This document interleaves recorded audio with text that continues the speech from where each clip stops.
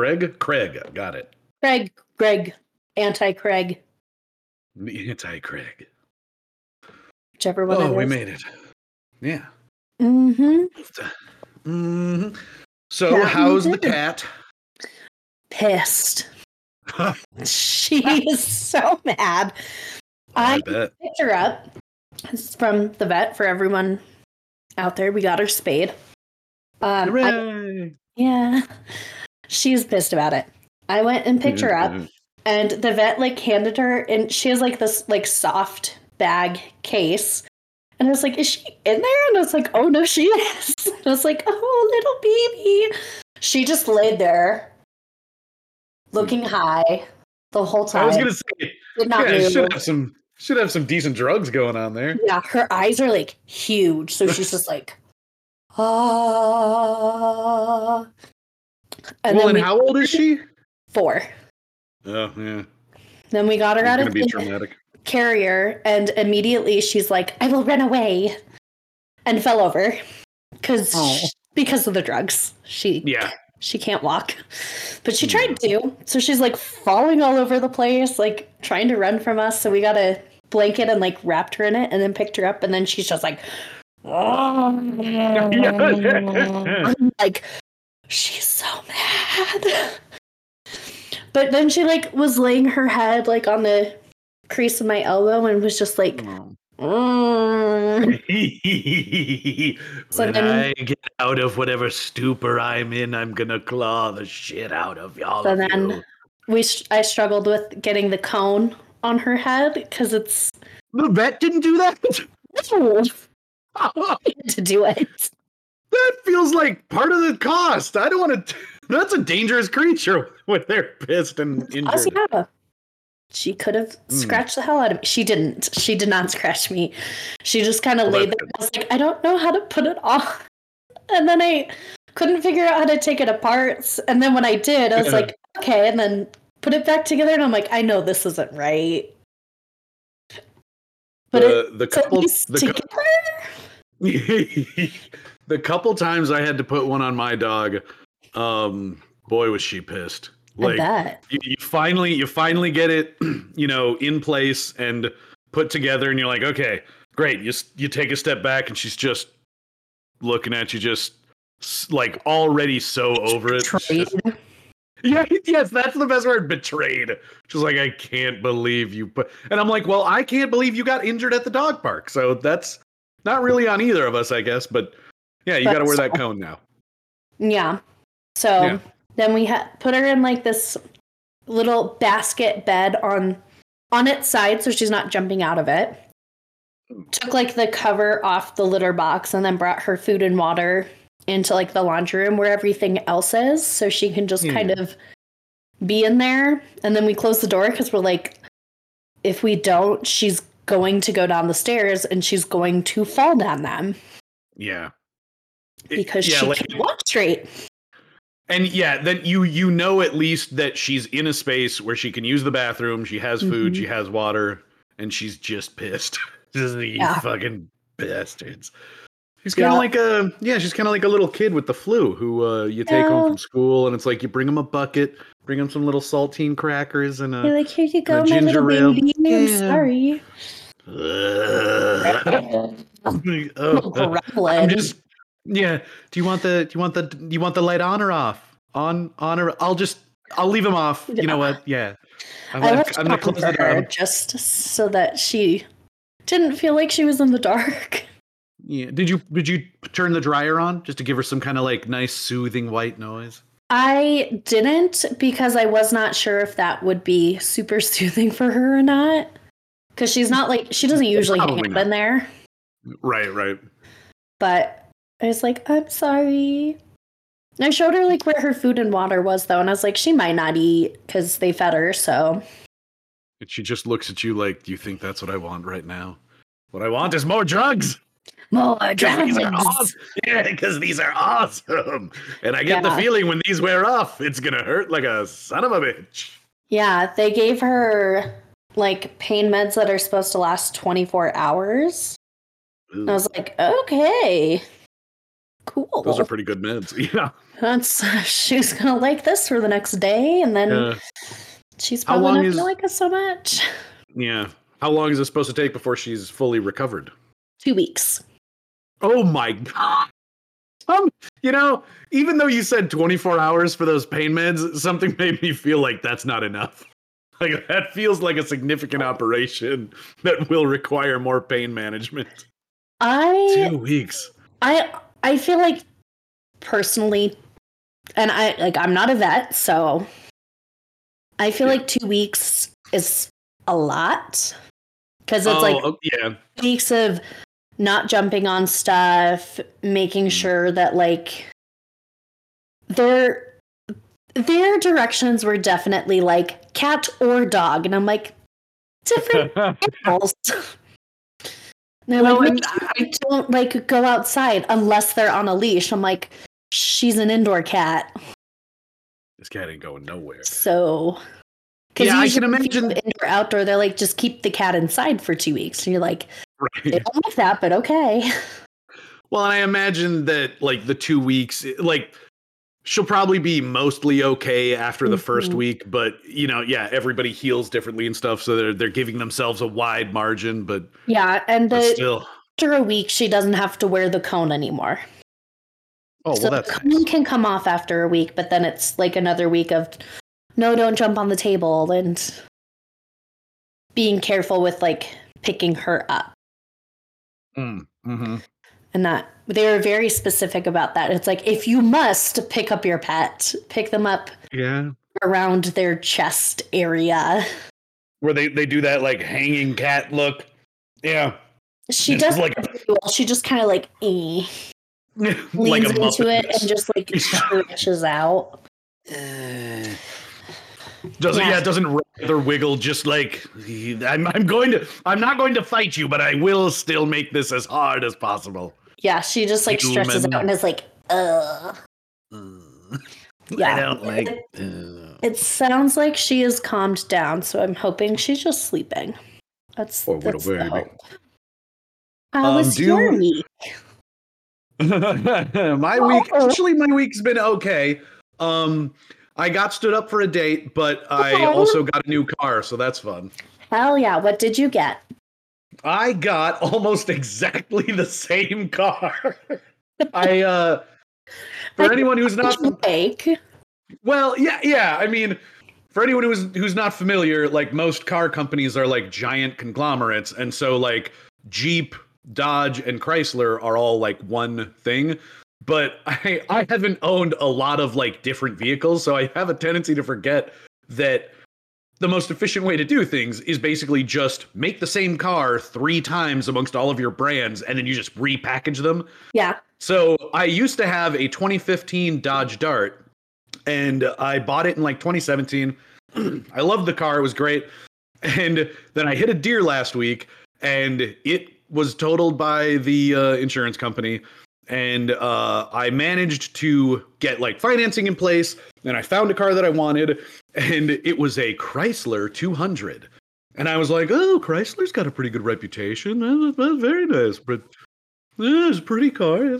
And I was kind of thinking of like the Chrysler 300. It's their sort of like big sedan that has all the bells and whistles and whatnot. Yeah, and so I was researching it more, and I'm like, Chrysler 200. I'm like, how have I never even like heard of that? And when I started looking into it, it's a 2015, has the same engine as my last car, is built on the same chassis, and I'm like, oh, it's the same car. It just looks different, and it's a Chrysler now. Yeah. And so I got a good deal on it, and it has half the miles that my previous car did. It's the same age. Everything's in the same spot. Yeah, it's pretty. It drives well. My only real complaint is that I ever said my Dart was a manual. And so I'm like, if I ever get an automatic again, I'm definitely getting a remote start. Because you live in the Midwest, you live anywhere that's cold and snowy, you want to have that. And it was like the one feature it didn't have, and it made me sad. But it still had Sirius XM, and it has good interior, and just fun stuff. So it's I actually have been surprised at how much I like it. So it's worked out quite well overall. Okay. So this one's an automatic then. Yeah, and it has the are you familiar with like the dial shifter where you like select the gear with the turn of a knob and it's you just kind of weird. Yeah. Yeah. I've never personally liked them before, but there's something about this one where it like where my hand would rest in my dart is exactly where the shifter knob is in this one, so I can just kind of rest my hand on it and it feels like home. I'm still not sold on an actual twist shifter thing, but yeah, you know, it's working out. The automatic cruise control has been nice because that is nice. my manual did have cruise control, but it doesn't really automatically adjust because if you gain or lose too much speed, you have to still shift it. So it is kind of nice. Like I drive between Eau Claire and the Twin Cities a lot, so it is kind of nice to be able to just hit a button and just relax. And then although I did make the mistake of I had my loaner from the insurance company for about a week, and it was like a 2023 Ford something SUV, and it had literally everything. So for a week, I had like drive assist, so I practically didn't even have to steer. I could just hit cruise control, and it would do. Just and it had gingerly on the wheel. Yeah, it's exactly a honk honk, a fuck you. And then you hit the blinker, and it like transitions lanes, and then you hit the speed boost, and it just goes. And then it also had Android Connect, which I've never had a car that had that, and I still don't. It is really nice. Oh god, it just does everything, and it just pops up on the screen. But this car is a stopgap sort of thing, so I just need a car for like another 2 or 3 years, and I will hopefully have some bills paid off and some money saved up to get like something you really want. Yeah. Well, and I even started looking around initially at like electric vehicles because of like the government like rebate things you get, you can kind of make your money go further, but it just didn't seem feasible. I get that. I was mostly just concerned about like getting all the paperwork done, and when so part of the problem too was when I went to get my new vehicle, we're getting all the paperwork done, and they were like, did you still have your plates from your car? And I'm like, no, which is lame because I just switched everything over to Wisconsin stuff 3 weeks ago. I spent like $350 between my driver's license and then the license plates. And I was like, oh, now it's all money down the drain. And he's like, oh, no, not really. And I'm like, what do you mean? And he's like, well, Wisconsin is one of like 2 states where you can just swap the plates. And I'm like, shut the fuck up. And he's like, yeah, no, you just have to re-register the vehicle. Like, I don't think it even costs anything. We can do part of that process for you. You just keep your plates and you just put them on your new vehicle. And I'm like, keep the plates, right? And he's like, yeah, where are your plates now? And I'm like, they're in my old car in the front seat, which is slated to be destroyed. Yeah. And just by luck, I was like, will you excuse me for a second? I ran out to the front entrance and I called the tow truck guy who towed my vehicle. And I was like, dude, do you still have my car? And he's like, yes, I do. And I was like, remember when I said I got everything out of it and you asked me if I wanted my plates? And I said, for what? A wall decoration? And then I hung up rudely. I changed my mind. Yeah, I'm like, please, can I have them, please? And I didn't hang up on him. I just thought that'd be funny. You're like, I don't need them. Yeah, I was very sad. And I was like, no, I'm like, they're just worthless.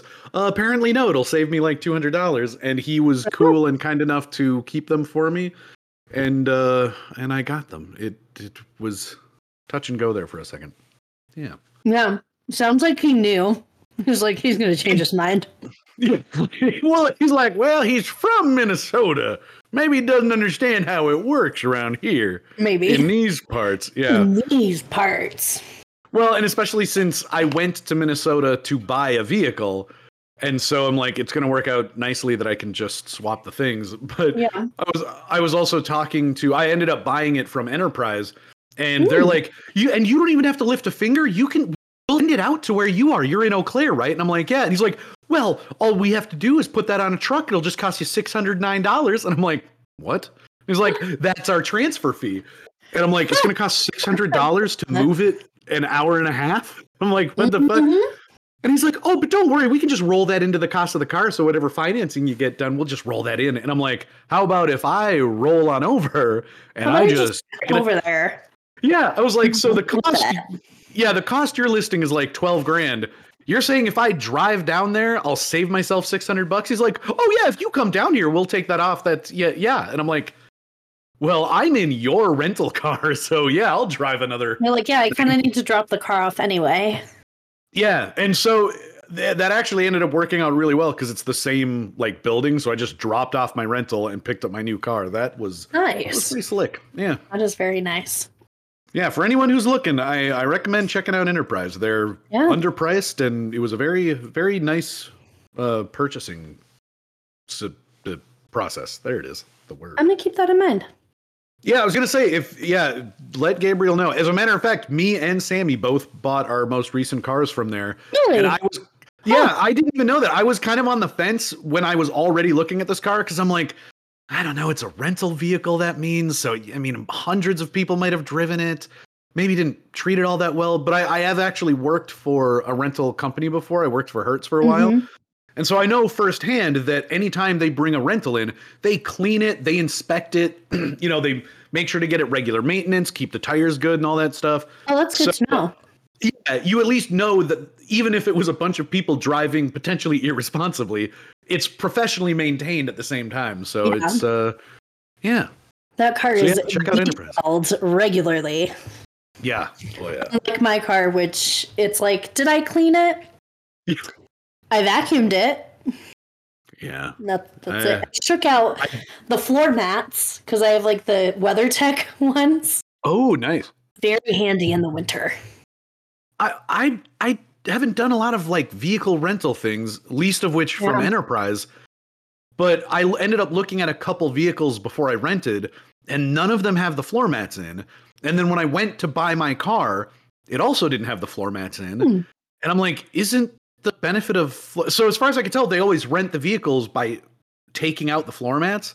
I'm like, isn't it easier to clean the floor mats after someone's rented the car than cleaning the actual like installed carpet? So, I mean, they kept them clean. I don't know. But then all the floor mats were in the trunk of the car. Like when I went to look at the vehicle, they had to put all the mats in before I drove away. I was like, why they do that? I don't know. Yeah, I thought it was very strange. Well, and then especially if you have the vehicles where it has the little pegs in the rear of the floor mat that holds them in place. Your feet just constantly hit them because there's no floor mat. Oh well. People are weird, man.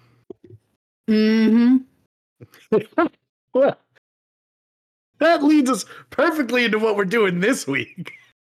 For anyone who wasn't sure, Celine has a mouthful of cookies this week because that's our pairing. Also, welcome to the show. This is Peculiar Pairings. Hello, everybody. Welcome. I suppose I could have decided not to keep queuing you up for things when you're eating cookies. To be fair, I normally don't eat when we record. I normally eat before. Well, I mean, cookies and milk, though. It's I'm just going to give it a 10 right now. Currently. Wait, what are you drinking? What, a White Russian? Oh, well, it's milk and then just like a lot of Kahlua. Nice. Oh, I didn't have any vodka to also put in there, but was like, I got my glass of milk and I kind of want something like a little boozy to get me through this topic, which realizing now might actually need to be 3 parts. Oh, wow. Okay. Well, so we've talked about this a little bit. Go ahead and tell us what the topic is. We are talking about Jeffrey Epstein, which is why I feel like it needs to be 3 parts. A part for him, a part on Maxwell, and then just a whole section for victims. Yeah, that's fair. Well, and that's so... I should have thought about White Russians. But yeah, when you mention this is one of the few things we've talked about where I have actually listened to some videos and podcasts and stuff. I mean, it's a story that's kind of hard to avoid. It's hard to not know. Yeah, exactly.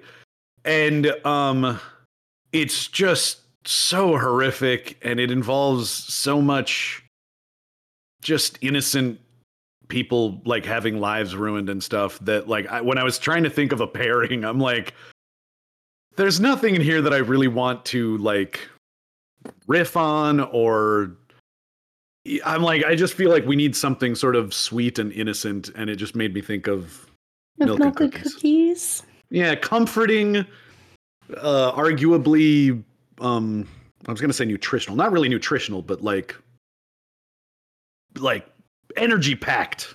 Just sweet, comforting. Yeah. Yeah. Although I should have thought about White Russians, because now that tastes really good, and I don't.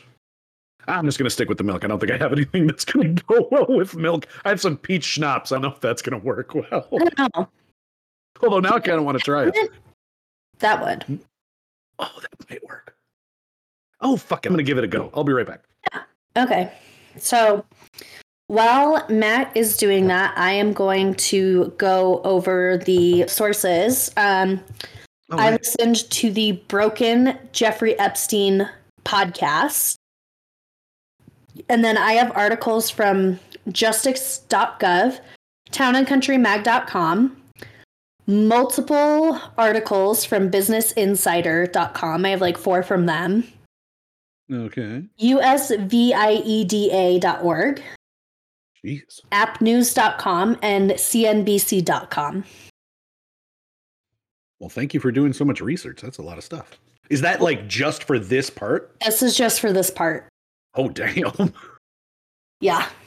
Some of them I do like revisit a little bit, but I did those like as I was starting to work on other notes. So before we really jump into everything, I am going to do a trigger warning, which is crimes against minors and sexual assault involving minors. Yeah. Well, and this is one of those things too where it's like you've probably heard of this story, so if you're not sure what it involves, that is what is involved, and if that is not for you, come back when we are not talking about Jeffrey Epstein. Yeah, this probably isn't going to be like the funniest episode. No. We can laugh at Jeffrey Epstein as a person. Absolutely. You can also laugh at me as I add peppermint or peach schnapps to my milk. Fun fact. Yeah. Well, that's all I had. I didn't have anything. You didn't have any peppermints? Come on. No, I know. Grandpa would be sad. He'd be upset. I have some absinthe still, and I did not think that was going to be a good idea. Yeah. Like, I kind of want to. I have a little bit of milk left. For anyone who's curious, you add like a shot to a glass of milk of peach schnapps, and it kind of tastes like the leftover milk of Fruit Loops. It's like berries and cream. Berries and cream. Berries and cream. Or I'm a little berries and cream. All I can say is I cannot believe with how wild that went on the internet that I almost said Starbucks. Starburst never once seemed to even acknowledge that it was that. I'm like, how do you not take advantage of that kind of like an internet viral sensation? The dude who played the guy in the commercials had a resurgence of his career. Yeah. And I'm like, I don't even know if he's still doing that, but he went like into viral stardom on like Instagram and shit for a while. And it's like, in Starburst, you're not going to tap into that? You got free marketing. Bring back the strawberries only packs. I know. Whatever. Maybe there was some legal thing. Who knows? Who knows anymore? And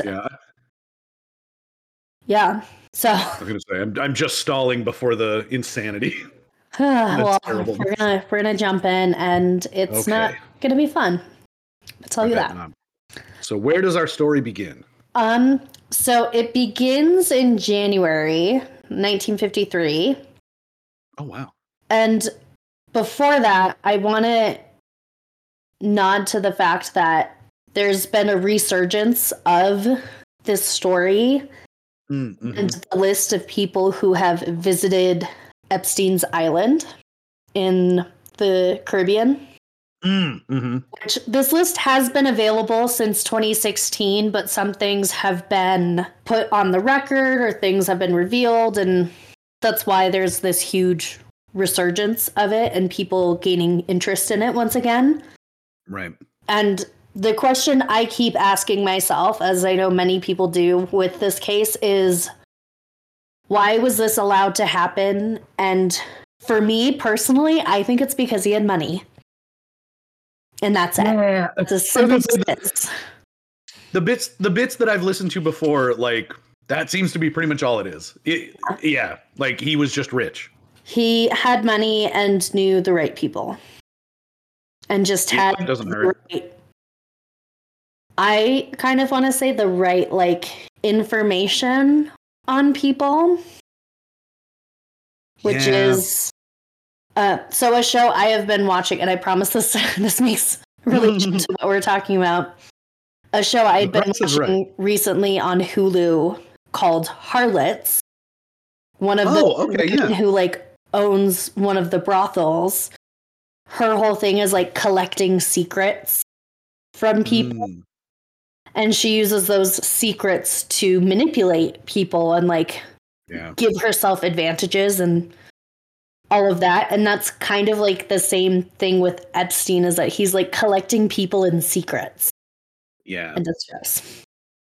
Well, and I can also see it being, and this is just speculation, I could also see it being where like all he would need to do is manipulate a situation where he got someone in a certain seat of power in a situation that would be compromising, kind of against their will. Like they don't even realize what they're getting involved in until they are.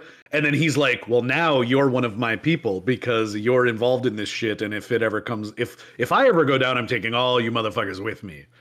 So I can imagine like once he starts building this like cavalcade of other shitty people, that it just keeps growing and growing, and he's kind of unstoppable for a long time. Yeah. There's a lot of possibilities. But Jeffrey was born on January 20th, 1953.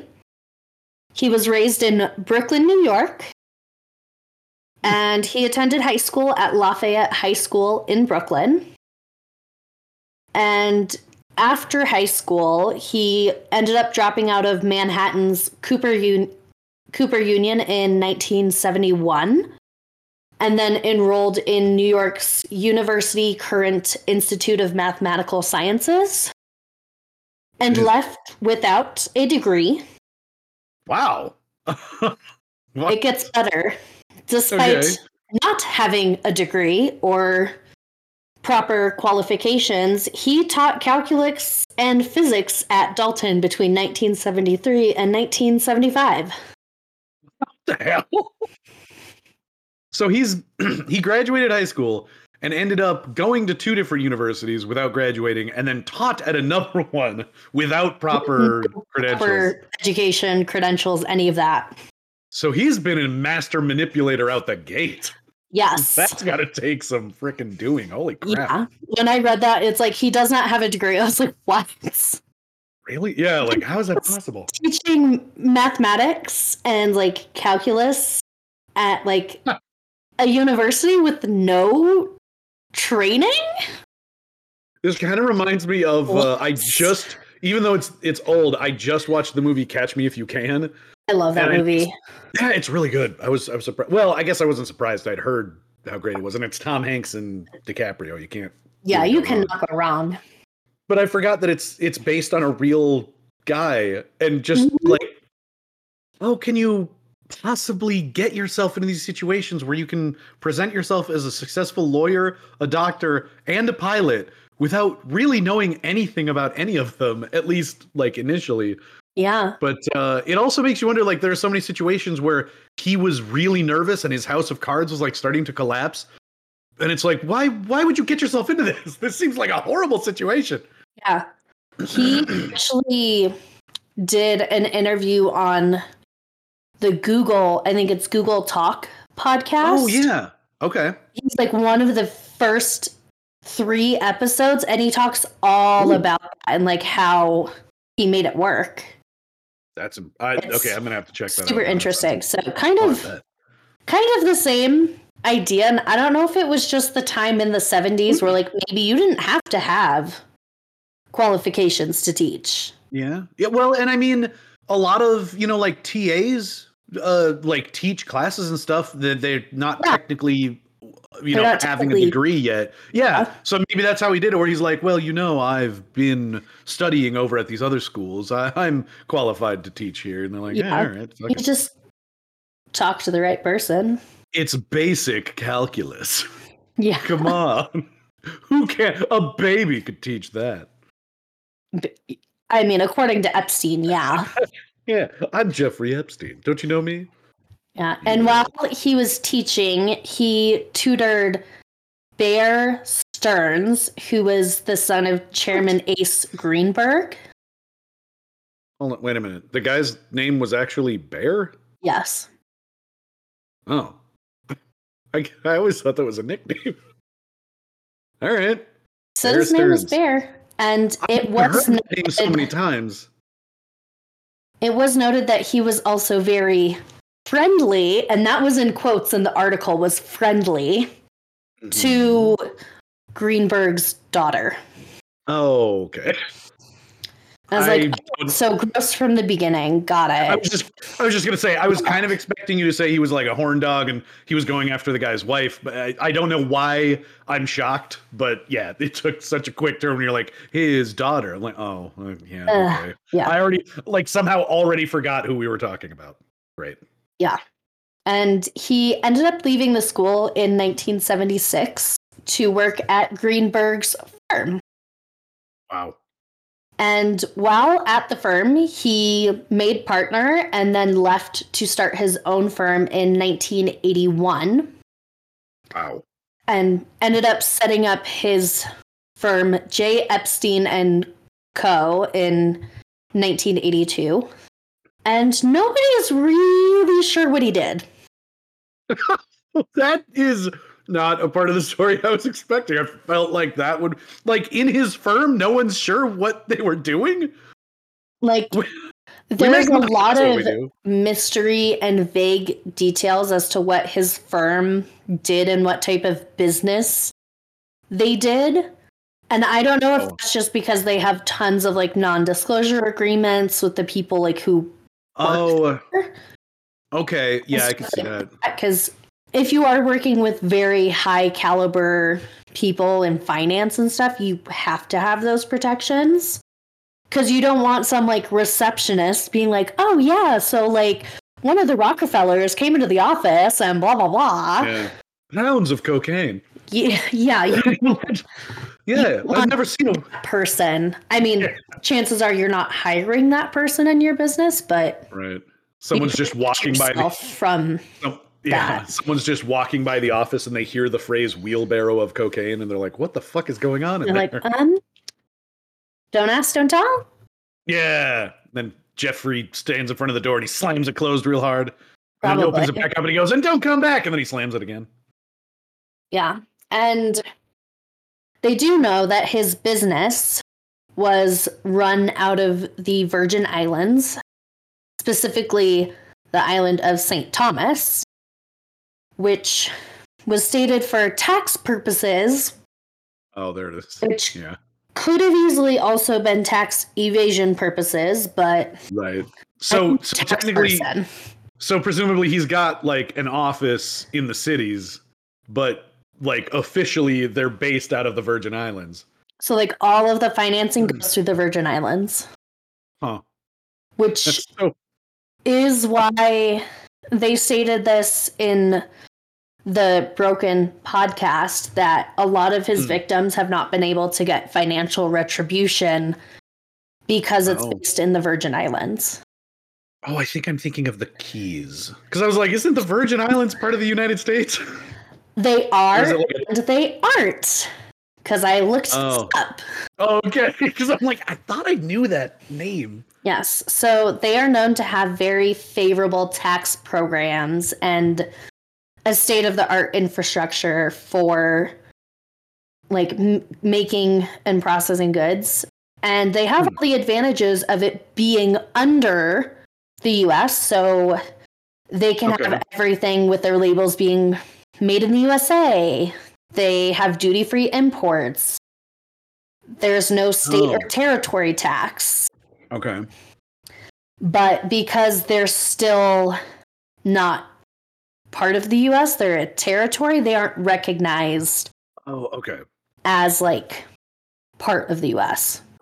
Yeah, so they're a territory, but they're still technically foreign. Yes. Because it's like Puerto Rico, where they're still U.S. citizens, but they're not governed exactly like. Yeah, they're a U.S. territory, but they still can't vote. Well, yeah, I was gonna say, that's the Puerto Rican thing. They're not technically allowed to vote, but like they have no representation. Them anyway, right? It's a very similar circumstance. It seems like a pretty lopsided sort of system, but all right. And some of the tax benefits that they have is 90% reduction in corporate income tax, and 90% reduction of personal income tax. Wow. A 100% exemption on excise tax, 100% exemption on property taxes and gross receipt taxes. What? What? They don't pay any property tax? No, they do not. They pay 100% of zero. Yeah. Nice. That must be nice. I'm like, so that's why a lot of rich people do things through the Virgin Islands. Yeah, I was going to say, it's almost like when the U.S. appropriated those islands, they were just like, hey, should we just make this a safe haven for like rich people? Should we just do that? Like, that's what these are here for. Let's do that. Yeah. Let's just do that. 100% off on everything. Yeah. Because it's run through the Virgin Islands, not a ton is known about his business. Mm-hmm. What we do know is that they only accepted clients with $1 billion or more in assets. So anything below that, you're poor, so fuck off. Oh my God. That is the richest rich person of any rich thing that I've ever heard. Yeah. And it's basically been shrouded in secrecy since he founded it in 1982. Sounds about right. No one's been able to get a straight answer from him when they've like asked him. He once told someone that he had like 300 people working for him. Told another person he managed the Rockefeller money. And some people believe it was some sort of like money management firm, but like nobody really knows. That's weird. Yeah. One of the things we do know is one client from his firm, and that is Les Wexner, who founded the Limited clothing brand and is a huge person in fashion. Yeah, okay. I was going to say, I've actually heard of that. It is known that Les Wexner cut ties with Epstein when he was first convicted of any sort of sexual crime back in like 2007. Wow. Okay. Which, first of all, weird name, Les Wexner. It is. It's an interesting name, but I also know someone with the name Les, so. I was gonna say, I know, Les. It's the kind of juxtaposition of all the different syllables. Les Wexner.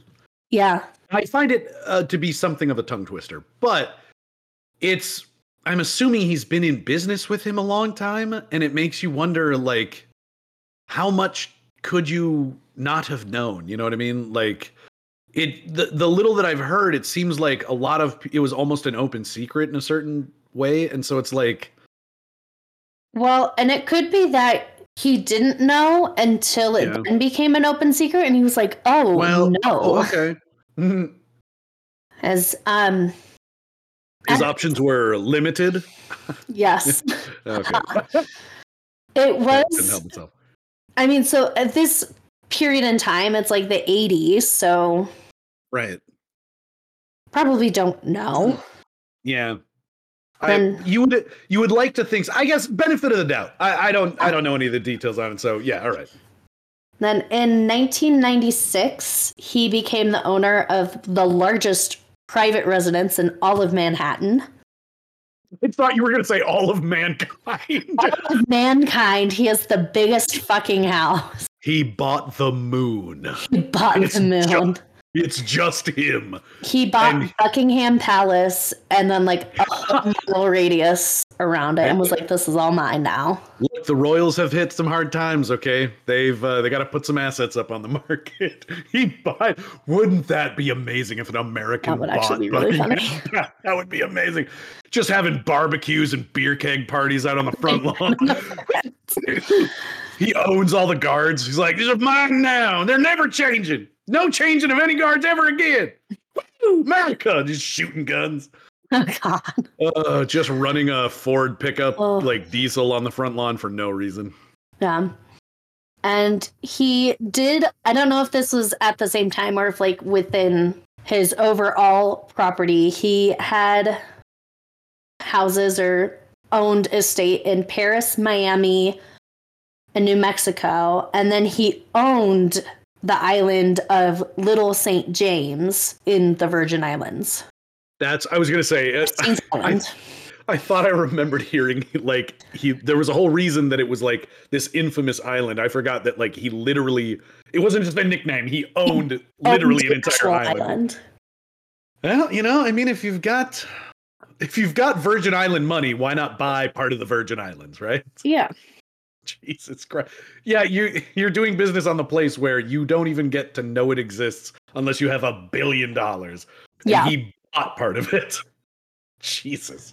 And at the time, when his island was purchased in 1998, he bought it for $7.95 million. That seems pretty cheap. Today, the equivalent of what almost $8 million is $14,273,420. Gotta be honest, that still seems cheap. And I just mean like for an island, yeah. Yeah, well, and I mean for a territory, like, because this is like the rich of all rich people neighborhoods. So you just assume that everything's kind of inflated. I don't know. I felt like for a club where you don't even get to be there unless you have $1 billion, 14 million somehow seems cheap. It's like pennies comparatively. Yeah, exactly. Yeah, they don't like. Why even charge me then? Just give me the fucking island. You don't need my pittance. Yeah. And then later, all of the locals started calling the island Pedophile Island. Oh my God. Because they all knew that he was flying in young girls on his private jets to sexually assault them and abuse them. So, yeah, you said shortly after. So it's just such a weird. The assumption then is that he bought this for that purpose. Like he bought the island just to do this. From what I understand from reading a lot of stuff from the different victims and hearing their stories. Yeah. A lot of stuff that was happening when it first came out had been happening for a while. Okay, yeah. I mean, yeah. And do you mean not just on the island? Like he had already been... Okay, in general. So we already established he was hitting on like a university guy's daughter or had interest in, so to speak. Yeah. So he's clearly had these proclivities maybe his whole life. And now he's a billionaire that can have his own island. And so he's like, why am I doing this on the mainland? Plus it's hard to get in trouble when it's... Because I don't believe... When did we buy the Virgin? Or like, did we get the Virgin Islands as like a territory? Yeah, it was. Yeah, because they were like split between the U.S. and Britain, if I'm not mistaken. Like, there's the British Virgin Islands and the U.S. Virgin Islands, and it was part of. Was it part of World War II? Like an agreement in. So it became a territory in 1917. Oh wow! Okay. They World War One? purchased them from Denmark.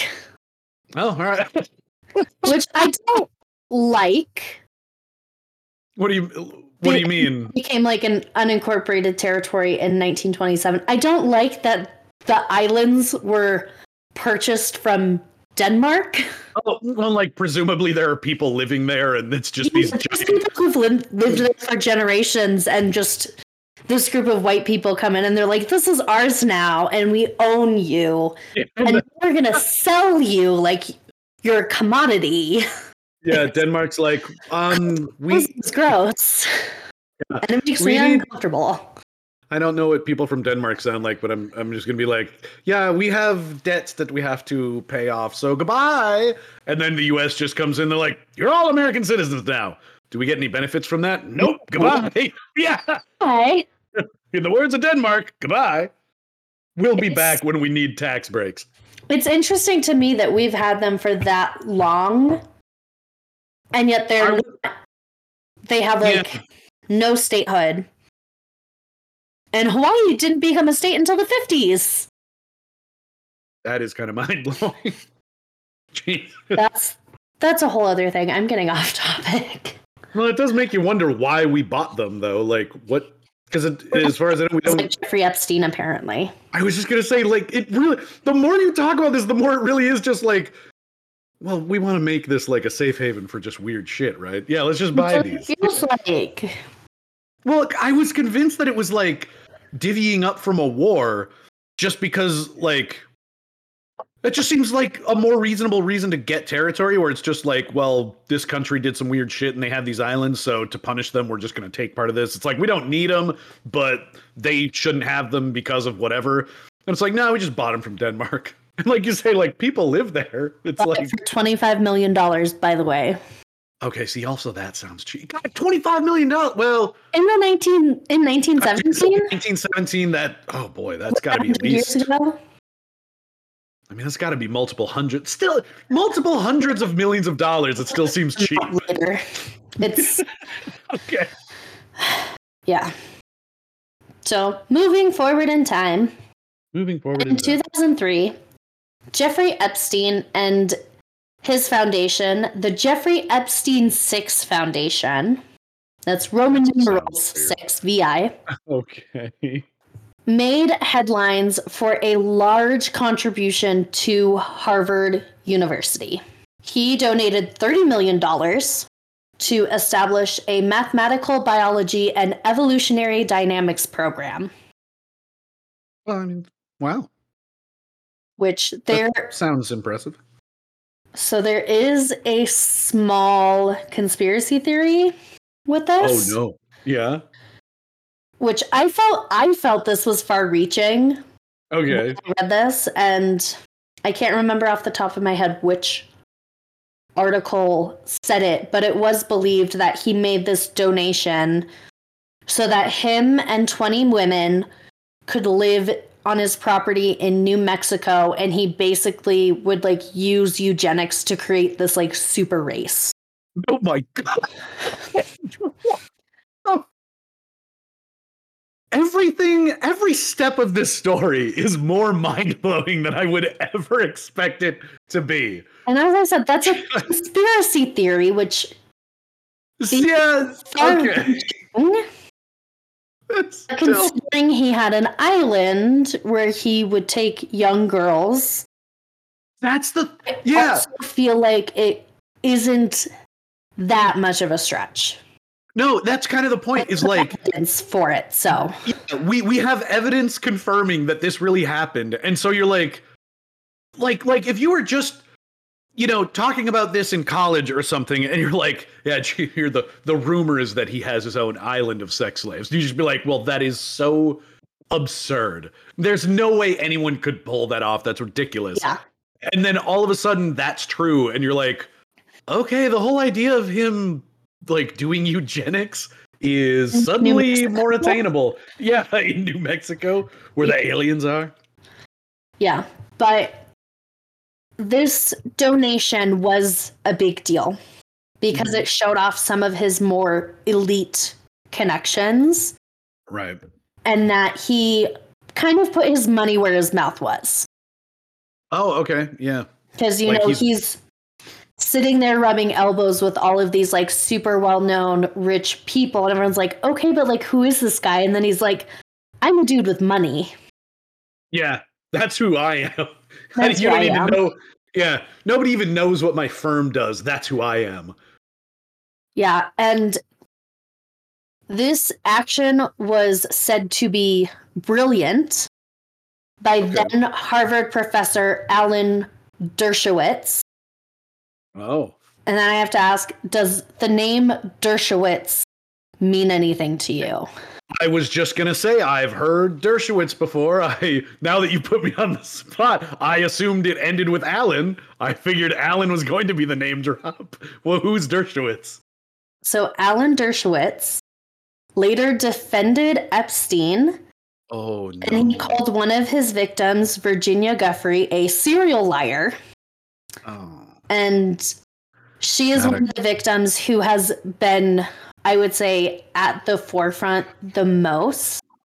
Okay. With everything that happened with Epstein. She has claimed that she was abused by Epstein and Dershowitz and Maxwell, and was when she was 17, and was trafficked by Epstein and Maxwell starting in 2000. Well, that explains why I know Dershowitz, because he is the Dershowitz in this story. I thought you were going to say something like he was also the defense for O.J. Simpson. There it is. Like, okay, this. Oh, okay. He then later represented Epstein in 2007 when he was accused of sex-related crimes. But he has had a lot of battle with Virginia. Okay. And throughout it, as you know, defense lawyers do, and they're doing their job, he has made a lot of accusations against her, mainly that she was out for financial gain against him specifically. Yeah. Like you say, he's doing his job, but I feel like there's a fine line between giving your client a proper legal defense and just looking as shitty as your client ends up looking. Like you can do your job and not become them as well. Yeah. And at this time in 2003, this is when people started seeing Jeffrey as this collector of famous, powerful, wealthy, and influential people. Oh, that phrasing is just so icky. We're gonna get into that more. Well, yeah, he's just got this harem of rich and powerful people that he just uses as a shield. He was quoted, and I didn't want to use tons of quotes from him, except for this one because it kind of just sets in that ick factor. Yeah. He was quoted in 2002 saying, "I invest in people, be it politics or science. It's what I do." So then to have people be like, "Oh, he's this collector of people," I'm like, yeah. And when that quote came out, you could see it being such a positive thing of it's like, I invest in people, people's dreams come true. And then with everything that's happened, you're like, just something gross about it. He's collecting people. Yeah. And he was well known for footing a few travel trips for former President Bill Clinton. Oh, no. In 2008, he took Bill Clinton and actor Kevin Spacey to a trip in Africa. Oh, my God. And Clinton has issued in statements acknowledging that he has ridden in Epstein's private plane, but was unaware of his criminal activity. And in 2002 and 2003, Clinton took a total of 4 trips on Epstein's plane. 1 trip to Europe, 1 to Asia, and 2 to Africa. I mean, look, we were just going to get rhino horn, okay? And Look, these stops were in connection with the work of the Clinton Foundation. Oh, I want that to be a positive thing, but it feels like it's not. I don't know what the Clinton Foundation does. I was just gonna say, I have no idea what they do. I'm gonna say that right now, and I didn't really dig into it because I didn't think that really had much of a connection to what we were talking about, other than the association of Bill Clinton. I was gonna say it's another notable, powerful name. Yeah, that, like, he's flying him around on a personal jet. Yeah, I've been on his plane. It's cool. It's nice, you know. It's got a lot of rhino horn. I don't know. Yeah, that's why we go to Africa. That woman. I did not fly on his plane. No. And Clinton is not the only president who is friendly with Epstein, as we know. Of course, I was going to say, well, of course, he collects people. So how would he not have multiple presidents? He's got to get the whole set. He had a relationship with Donald Trump dating back to the 1980s. That, like, if you'd have had me guess what the other president was, I would have not guessed Trump just because that feels too obvious. Well, like I feel like that would have been a trick question. Like, look, I just look like an asshole if I said Trump because, like, well, of course Trump's got to be. No, I don't know who I would have guessed, but I just would have thought, like, Matt. Like, if you'd have said, Matt, guess who the other one was, and I'm like, I don't know, Gerald Ford. But like Gerald Ford. Yeah, I just somehow feel like Trump wouldn't want to be friends with him just because he's another rich dude and he wants to be the rich dude. So he's like, I don't want to hang out with him. But it almost makes too much sense now that you mention it. Yeah, he stated in 2002 to New York Magazine that Jeffrey enjoys his social life and likes women on the younger side. Oh my God. Why is that his statement? He says, oh no. I've known Jeff for 15 years. Terrific guy. Okay. He's a lot of fun to be with. It's even said that he likes beautiful women as much as I do. And this is when he says, and many of them are on the younger side. Oh my God. And that's like, it's statements like that where you're like, oh yeah, they knew. They all knew. Like, how would you... Why would you even say that if you're associated with this guy? No, yeah, he likes him. I like him on the younger side. We all like women. Who doesn't like women? I love women. I've never seen a woman, but I like women. Yeah, I love beautiful women on the younger side. That is something I cannot like look past. Is many of them are on the younger side. It's like that means you know more specifically, like, what do you mean younger side? Like, and it's still vague enough, but the assumption is like not right. Old enough to consent. Exactly. It's vague enough that it's not like legally like it doesn't make you legally liable for anything because that could be interpreted in a number of ways. But the fact that you feel the need to mention it is a very heavy implication of like illegality, where it's like, and they're on the younger side. It's like, if they're legal adults, you wouldn't feel a need to say that. Like, why? Oh my God. Just. Yeah. He was president. Oh my God, he was president. He later downplayed their friendship in 2019. I never met him. I don't even know who he is. He said that first. That was like the first thing he said. And then he was like, really we had a falling out and we were friends a long time ago. I haven't spoken to him in 15 years. And that he was not a fan of his. Which I haven't talked to him since all this legal mumbo jumbo came up. It's been a long time. Very slightly going to give him the benefit of the doubt.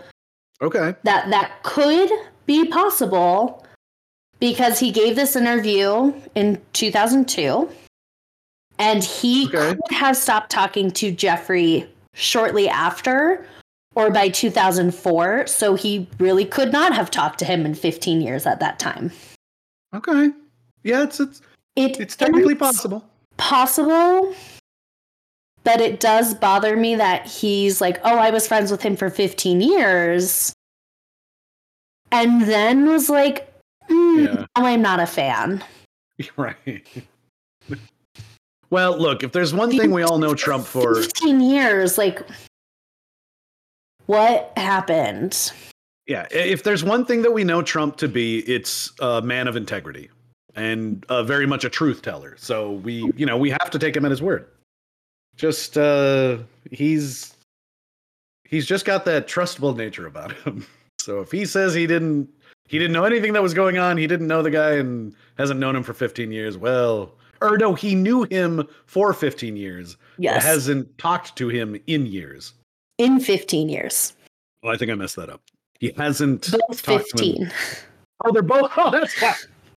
See that they were friends for 15 years, and then he didn't talk to him for 15 years. Damn it, that also demonstrates just how simple his mind works. He used the same number. He just I know him for 15 years. Wait, what did I say before? I haven't spoken to him for 15 years. It's both 15. 30 years. Span of 30 years, I've known him for half. Haven't liked him for the other half.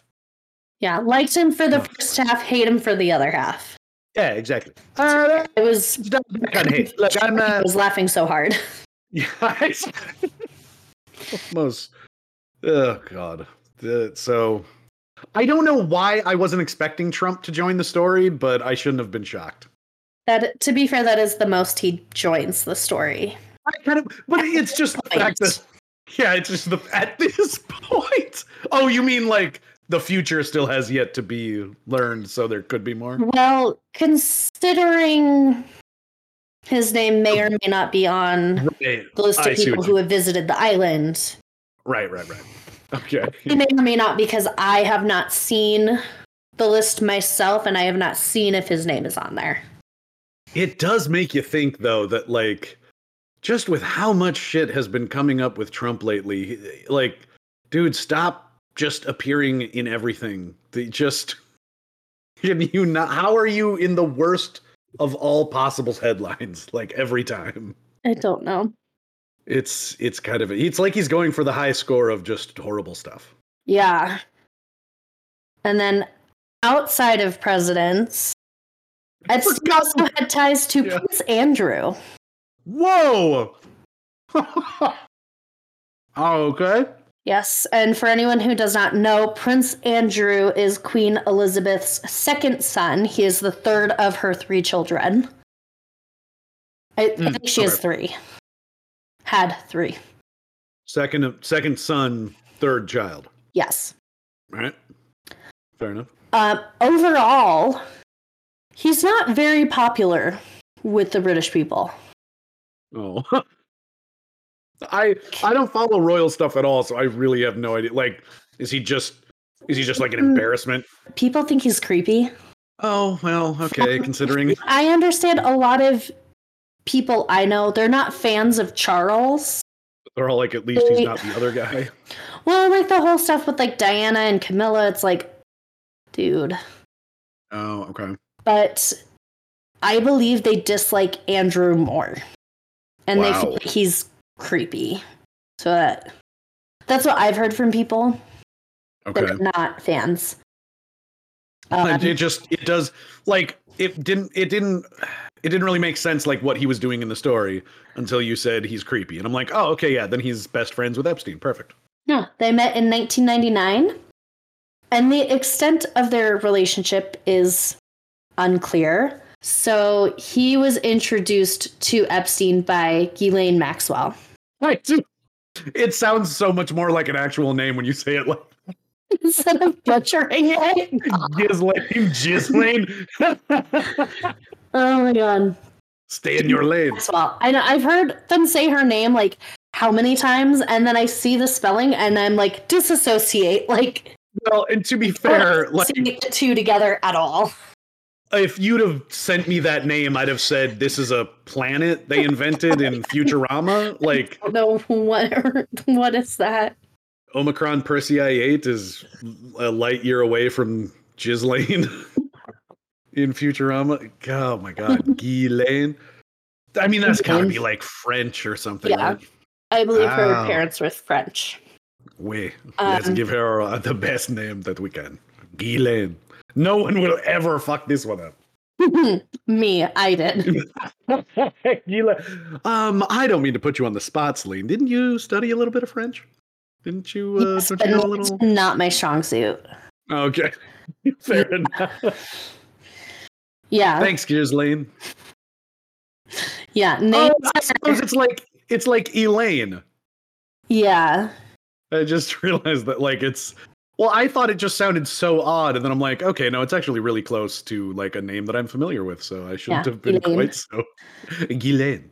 Yes. And then in 2010, the two, Andrew and Epstein were walking together in Central Park, and it was at that point that Jeffrey was a convicted sex offender.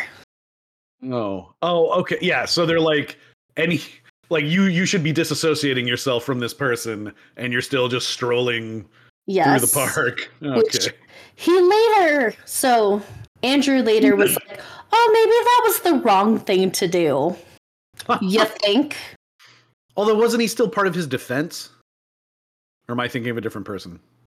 Who was his lawyer? What's his last name? I'm thinking Alan. You said Andrew. I'm thinking of Alan Dershowitz. Alan Dershowitz. Okay, yes. Who's Prince Andrew? Oh, that's the prince. Oh, I for some reason was thinking David. Oh, that's a bad look, Andrew. Yes, Prince Andrew. What was his quote? That was maybe not the right thing to do. It was. He later admitted that it was like wrong to meet with him.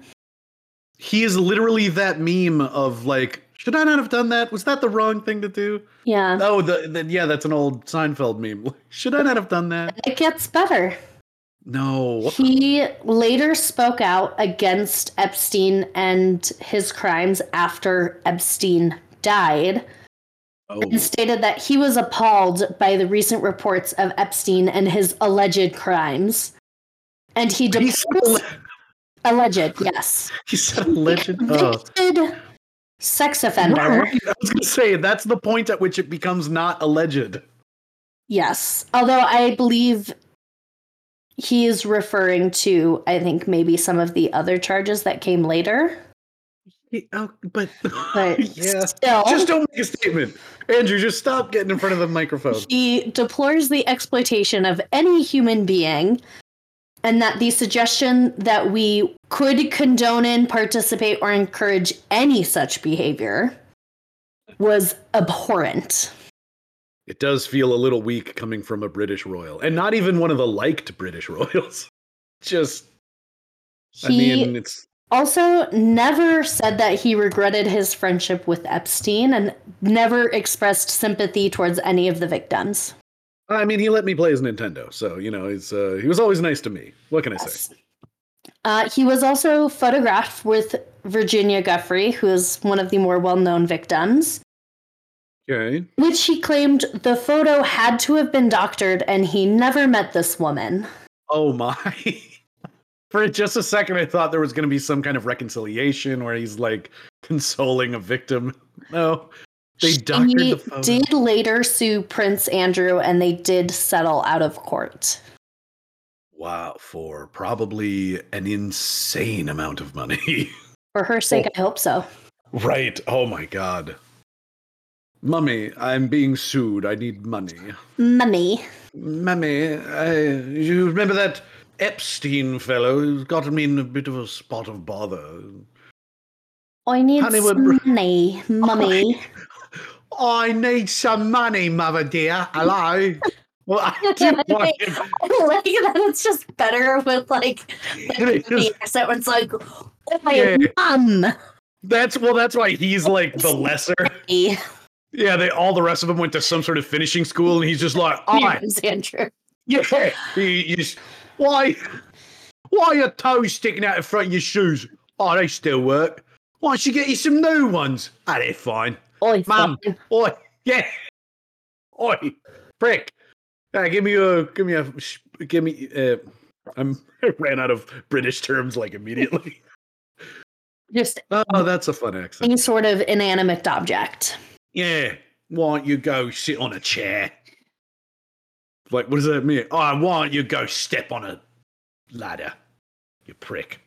Yes. And then with all of the names that have been released, there was a total of 170 names that were released recently with the lawsuit, and specifically more against Jeffrey and Ghislaine Maxwell. And of the names that were released, it included former President Bill Clinton, Prince Andrew, Glenn Dubin, who is a big hedge fund executive, okay, yeah, and Jean-Luc Brunel, who is a big modeling agent who also ironically killed himself in jail in France before his own rape trial. So those are the biggest names. And some of the names were powerful associates or people who were associated with those people, but were not involved in any way. Oh, okay. And one of those is Doug Band, who was a former aide for Bill Clinton, who was not a fan of Epstein and sought to push Epstein out of Clinton's circle, but was not effective with it. But most of the names that were unsealed with everything were victims. Oh, no. Okay. Yes. Well, did they like talk about what I mean, was it literally just a book that was like a list of names, or did it have like descriptions next to them, or? So a lot of them were just the names, so like unredacting them, essentially. And the judge that unsealed a lot of them, while some of them have argued that they should remain private, the judge said that anyone who has had interviews with media, kind of waived their own rights to privacy. Yeah. Which I feel like that's kind of fucked up. Well, and in a way, like, yeah, because you're trying to take a stand for something that's wrong, and to be like, oh, well, like, because you did that, you don't get any privacy. Yeah. Well, and I guess my biggest problem with that is just that if all we know is things that have been unredacted, like in terms of just a list of names, there could be other parts of it that give context to what this list is. I mean, it could just be a ledger of like various loans or something, which I'm not saying is necessarily a positive thing, but I suppose it's not good just in general that he has this weird document that has a shitload of names on it. So I believe it's actually in relation to the trials, and that, like, instead of saying Jane Doe number or a number, it then says their name. So this isn't even necessarily like, I was thinking this was a private list that Epstein himself put together. No, this is a trial document. It is a trial document. Oh, okay. That adds a little different context to me. Yeah. So a large majority of the people named in the document they call them the Doe parties. Okay. And that it's just a list of Jane Doe followed by a number. Right. And a lot of them were victims versus perpetrators. Right. Okay. Jesus. Yeah. And with that, I am going to now give you an actual timeline of all the crimes. Oh my God. Okay. Of what has been alleged. alleged and actually okay. brought to trial or brought forth. Oh, okay. So I feel like this barely touches anything, knowing that the amount of people that will actually come forward for sexual assaults is minuscule compared to those who are actually victimized by a person or by people. It's probably a fraction of the actual number. Yeah. Not to mention that hypothetically each of those victims could have many, many counts that would be just against them. And even that would probably be virtually impossible to actually quantify. So, wow. Yeah. Well, that's horrifying. And I do want to state for anyone who doesn't know the timeline that these allegations do all start before the whole Me Too movement. Oh, wow. Okay. The movement itself began in 2006, but didn't gain the widespread popularity it has until 2017. So anything before 2017 was extremely difficult to even seek any sort of justice for, let alone actually get a trial. Right. And I suppose that was kind of part of his whole thing, is kind of keeping himself protected. So he had so many people against him, he had to make sure that each of them was individually scared to speak out, about this, because he could ruin their lives. But I suppose he could never count on all of them coming, or at least enough of them coming forward to be such a united front that even he couldn't be stopped. And when it is an older man and a younger girl or woman, there's a whole power dynamic to that. Yeah. And for anyone who needs us, I am going to throw out the National Sexual Assault Hotline number. Should anyone hearing this decide they need resources. And that number is 1-800-656-4673. Just because this is what we're going to be talking about moving forward. So, no, I think that's good to put out there. Yes, this is going to be dark. Yeah. So in March of 2005, a 14-year-old girl and her parents claimed that she had gone into Epstein's house with another girl from her high school, which was Royal Palm Beach High School, and that she was told that she would give Epstein a massage in exchange for money. Okay. And this was his MO, his modus operandi, and that he would have girls at the high school recruiting friends or other girls in their class. Be hey, I know this dude who could give you a couple $100 to give him a massage. Yeah, and they're I don't want to do that. Right, I don't want to do that, but it's 5-10 minutes, maybe 30 minutes, and I get a couple $100. Yeah. And it's just a massage. And he would also, to incentivize getting these girls to bring their friends, he'd be I'll give you money if you bring a friend next. I'll give you more money if you bring a friend next time. I'll sweeten the deal. So one of the girls could bring home $2,000. Right. He's essentially creating a pyramid scheme. Yeah. Where he's you get this one girl in. Exactly it. Yeah. And then you get her and all of her other friends to start recruiting other girls, and they get paid more money the more girls they bring in. Yes. And this was done at his private residence in Palm Beach, Florida. And he had housekeepers and stuff working at his house. And one of his housekeepers did speak to CNBC, and she told him what some of the rules for the house were, which is kind of why I don't think anyone who worked for him at the property said anything. Is one, I think they were scared enough.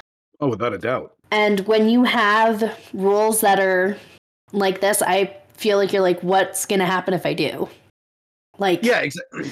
This dude has enough money to make me disappear and no one will know. Right. It comes back to what I was thinking of. Like, he doesn't have to worry about keeping all of them down. He just has to like create one sort of threat that he can give to each one of them that makes them individually feel scared enough that they won't jeopardize their own well-being, essentially. Yeah. So like the rules for the house were that you see nothing, hear nothing, and say nothing except to answer a question directed to you. Oh. So basically, don't speak unless you are spoken to. Yeah. You never look at Epstein in the eyes. Like, don't look at him. You are beneath him. Oh, wow. And you are never to disclose Mr. Epstein or Miss Maxwell's activities. Yeah, that sounds creepy. So, with this massage pyramid scheme, it would rarely just be that, of course. Right. Yeah. In that anytime it would be this massage, it would then turn sexual. And he often used toys on them while he got a massage. Oh, wow. Disgusting. And one of his victims said that she was paid to have sex with one of his assistants. And I don't know if that was like he sat there and watched or... That's what yeah. That's kind of what it sounded like. And I'm like, oh. Yeah, I feel like anyone who was working there would be like, I don't want to do this. And he's like, I'll give all of you all the money. And they're like, but I don't want to. And he's like, also, I just kind of control this entire house, so you have to do what I say. You have to do it. They're like, I will ruin your life if you don't do this. It's like, oh, okay. Yeah. Cool. Several of his victims said that he touched them inappropriately while he masturbated after the massage. Oh my God. Yeah. Like, I don't know how, like, any of these girls weren't extremely traumatized and, like, never went back after the one experience. Right. But, I mean, at that age, you're so impressionable. And that's what I was thinking. Yeah. They don't even really understand, like, because they're suddenly seeing more. They suddenly have more money in their hands than they've probably ever seen. Yeah. And they don't have, like, the maturity level to understand that this isn't okay. Yeah. And, like, a lot of the girls, the high school they were at specifically, like, it wasn't on, like, the rich side of town. So, like, these girls are on, like, across town going to, like, the rich part of town where it's like all of these huge houses and like this super nice area. And it's like, you're going to something that is so outside of your norm. And you're also being recruited by your peers. So yeah. So they're like, this is okay. Doing it. Like, I guess it's okay. Yeah. And like, again, they're not coming from the best part of town, so they suddenly have a way maybe even to like help their family. And so they're like, oh, great. I get to go do this quote unquote massage and I get to make a shitload of money. Yeah. So this 14-year-old girl and her parents first brought what was going on forward. Okay. In which the local police were like, okay, like this is something we should like look into. We should probably do something about this. And then in May of 2006, they then sought to have Epstein charged with, I feel like this is too little, honestly. Yeah. Unlawful sexual activity with a minor and lewd molestation. Yeah, that seems like the lightest version that there could possibly be of sexual assault. Yeah. Wow. Like, it's because it's not even really classified as assault. No. When it should be. Sexual activity. It makes it seem like everyone signed up for this. It's like, right. Almost every single one of these girls, except for a handful, were under 18. Right. Yeah, it's kind of weird that like he even specifically targeted them as young as possible. Yeah. And this case was then sent to a grand jury. Oh, wow. Okay. And there was some there was a little bit of like back and forth with like them being like, this isn't enough for like a grand jury. And then when they actually like looked at everything, they're like, oh, we might have been wrong. Maybe we should examine this. Maybe we were a little, It's not just one girl. Oh, dismiss. The girls are recruiting other girls. Oh shit. Maybe we should look into this. Yeah. And then in July of 2006, he was arrested after the grand jury indicted him on one single count of soliciting prostitution. What? Yeah. Huh. And tons of people were outraged because that's relatively minor. Right. Compared to what he was actually doing. Well, and again, it doesn't seem to address the sort of statutory nature of it, where it's like, not at all. Yeah, you're making it seem like just a slap on the wrist kind of thing with like an adult woman who is engaging in sexual activity for money versus a guy who is preying on children. Yeah. Versus, I know there's the different classifications of pedophilia, and I can't remember which one specifically this is. Okay. But he is a pedophile of some variation. Yeah. I'll be honest, I didn't know that there were variations. Yes, I learned about that, and as I was learning about that, the person explaining it is like, you sound like a pedophile when you explain it to people because you're friends. I'm like, not wrong there. I'm like, but I would have known that if you didn't find out for me. Because it has to do with like the different ages and how during adolescence your body type changes. Oh, okay. No, I can see what you mean. Yeah. And then anyone you're talking to is like, why do you know this? I listen to true crime podcasts, okay? True crime podcasts, that's why. Yeah. Look, I didn't ask to know this, but now I know, and now you know. Yes. So don't you tell anyone, because you'll sound like me. This is gonna make me look like a pedophile for knowing this. Even like being a judge or an attorney, like in the course of a trial, just like reading off these definitions would just be like, Judge, can we skip this? I don't want to. This makes me feel weird. This isn't even my thing. Yeah, like I'm the prosecutor, and like I feel like this helps my case to read all this out, but it makes me feel weird.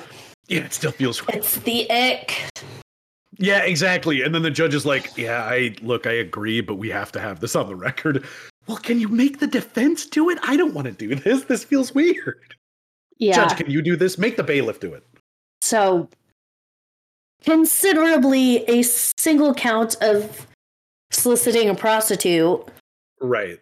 Very different. Entirely different. Well, and especially the idea of like... These children are not prostitutes. Right, exactly. They're being told they can make money by like their friend. Yeah, they're essentially being trapped in this weird arrangement that they don't even have the legal ability to consent to, much less like the mental capacity. Yeah. And people were outraged by this, and they're like, he's getting special treatment. Yeah. Like, this rich dude is getting special treatment. And this is when the FBI begins an investigation into Epstein. Oh, okay. Excellent. And then a year later, in 2007, federal prosecutors prepare an indictment against Epstein.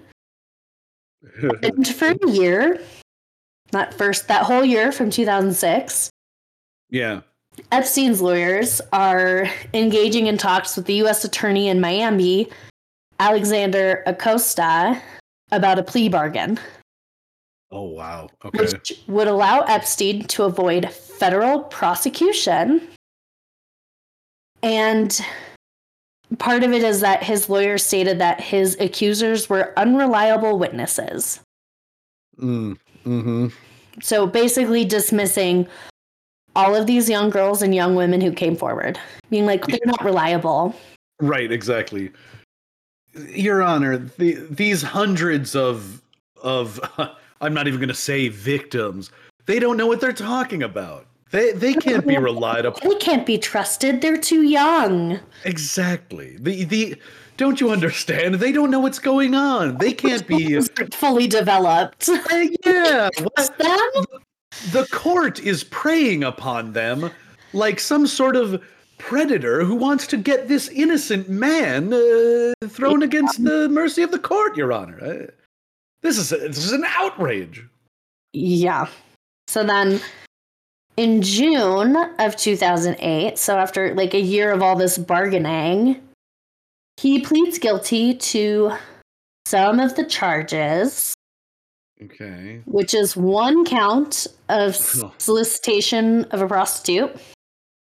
Oh my God. And then one count of soliciting prostitution from someone under the age of 18. And what are the other charges? That was it. Oh my God. And this is where it gets worse. He was sentenced to 18 months in jail, in which he served in a work release program. Of course. Which he was allowed to leave the jail for 12 hours every day to go to work and then come back. But he didn't have to check in with anybody. He didn't have someone being like, hey, he showed up at work, like he's physically here, or any of that. He just got to leave for 12 hours and come back, and nobody really watched him at all. Yeah, this is one part that I do remember where they're kind of like, I don't know if like anyone listening understands what jail is, but when you just get to leave, that's not really jail. It's not really jail. Well, and I can certainly understand why it's there for certain people who have committed like very low level crimes or whatever. And it's like they have families to provide for. They need to be able to go and work. And it's like, OK, you get to under supervision, go earn some money, but then you have to go back to jail. It's very strict. Yeah, this is just like, no, he's just kind of at a day spa and nobody's watching him. He just gets to go and do whatever he wants. Not to mention he's a billionaire. He doesn't have to go to work. Yeah. Where is he going? And it was during this time, under a secret arraignment, the U.S. Attorney's Office agreed to not prosecute Epstein for federal crimes. So this was just state. Right. So yeah, he didn't even, oh my God. Yeah. So then in July of 2009, 11 months later, 13 months later, of really hard jail time. 18 months he's supposed to serve. He's released from jail. Which makes me laugh because still, again, it's like in heavy quotes, jail. It's like, jail. Yeah, he's been getting released from jail every day. Yeah. I don't think it really counts because even if it's 11 months, that's 11 months minus 12 hours every single day. Yeah. So it's not even really 11 months. It's actually, it would be exactly half. So yeah. It is at this time that for the next decade, multiple women who are victims from Epstein start this legal fight to get his federal non-prosecution agreement voided and to hold him liable for his abuse. Right. And that took 10 years? From this point on, yeah. Wow. And it is at this point when Virginia Giuffre stated that Epstein and Ghislaine set up sexual encounters with royalty, politicians, academics, businessmen, and just other rich, powerful people. Yeah. So this is when all of these other names kind of start to come to light. Okay. And then it just kind of didn't go anywhere. Yeah. And As then, it seems like it often does in these sorts of Yeah. situations. Yeah. then in November 2018, and this is what the Broken podcast covers more of, Okay. the Miami Herald revisits the handling of Epstein's case, specifically with his plea deal and how unusual it was, because it is at this time that Acosta became Trump's labor secretary. Oh. So they were speaking with a lot of the victims and being like, what are your thoughts about like this? Like, we just, Yeah. because a lot of people were like, a lot of the victims were frustrated because they're either getting like harassed by people in the media or they're just like not getting anywhere with anything. So for them to be like, hey, like, we kind of want to know from like a victim's perspective, like, how do you feel about this dude who got like your abuser, this unusual plea deal, like being part of the White House cabinet? And they're like, nobody's asked me this question and I'd love to talk about it because this is ridiculous. Right. And this is still like a decade on where it's like these people haven't had anything really done to them. They're like, yeah, this person is serving on the cabinet of the president and he's a monster. This coverage like completely revives all of the stuff with Epstein. Wow. Because a lot of what was happening at this point was all just local. Just in Florida. Oh, okay. Right. Like you're hearing about it, you're hearing the vague rumors of like Epstein's Island and like stuff like that, but you're like, oh, it's not real. And had they even decided to go ahead with the federal charges, like the minuscule charges that they had back then, it might have hit a federal, like a national stage earlier. Although that could have led to it being completely swept under the rug. Like it might not have hit the same level. So it wasn't so weird. 7 months later in July of 2019 that he was then arrested on federal sex trafficking charges. Okay. So that's when it finally comes up to actual like sex trafficking. Actual federal level. And it was from federal prosecutors in New York because as like they were doing what they do and like the government can be slow moving. So they were still gaining all of this evidence, but then prosecutors in New York were like, we're not bound to these no prosecution deals. Like, we're a different state. That's right. Florida. I had already forgot. So that is one actual advantage of it never going federal is there was no agreement. Oh, that's okay. That's ingenious. Yeah. They're like, we're New York, motherfucker. Onto it. Yeah. Yeah. So they're like, hey, wait a minute. We're not bound by this contract. We didn't make this deal. Florida did. And, you know, he has properties in New York and New Mexico and Florida. Yeah. So he's not just living in Florida. Yeah, he's as much a citizen of our area as he is of Florida. Yeah. He's committing it everywhere he goes. Right, exactly. So it was then days later that Acosta resigned as labor secretary because the public is pissed. Good call. Yeah, I'm like, really? They're mad? Well, I'll just see myself out. Goodbye. Yeah. August 10th, the guards find Epstein dead in his cell in New York. Wow. In which investigators concluded that he killed himself. And I am going to state that most people who commit crimes against children don't do well in prison. Yeah. For one. Yeah. That is a very common known thing that, because, you know, like, even criminals have wives and daughters and children. Yeah. So. It is kind of amazing how we do have these sort of lines that go down like across the deepest depths of our society, and it's like, look, even some of the worst like killers on death row and stuff have a certain line that they won't cross, and if you cross that, you're the scum of the earth. Yeah, it is noted that a lot of criminals who have crime against minors, like, they have to be isolated in prison because they keep getting in fights with people, and like they're getting threatened, or people are trying to like stab them with a shiv. Yeah.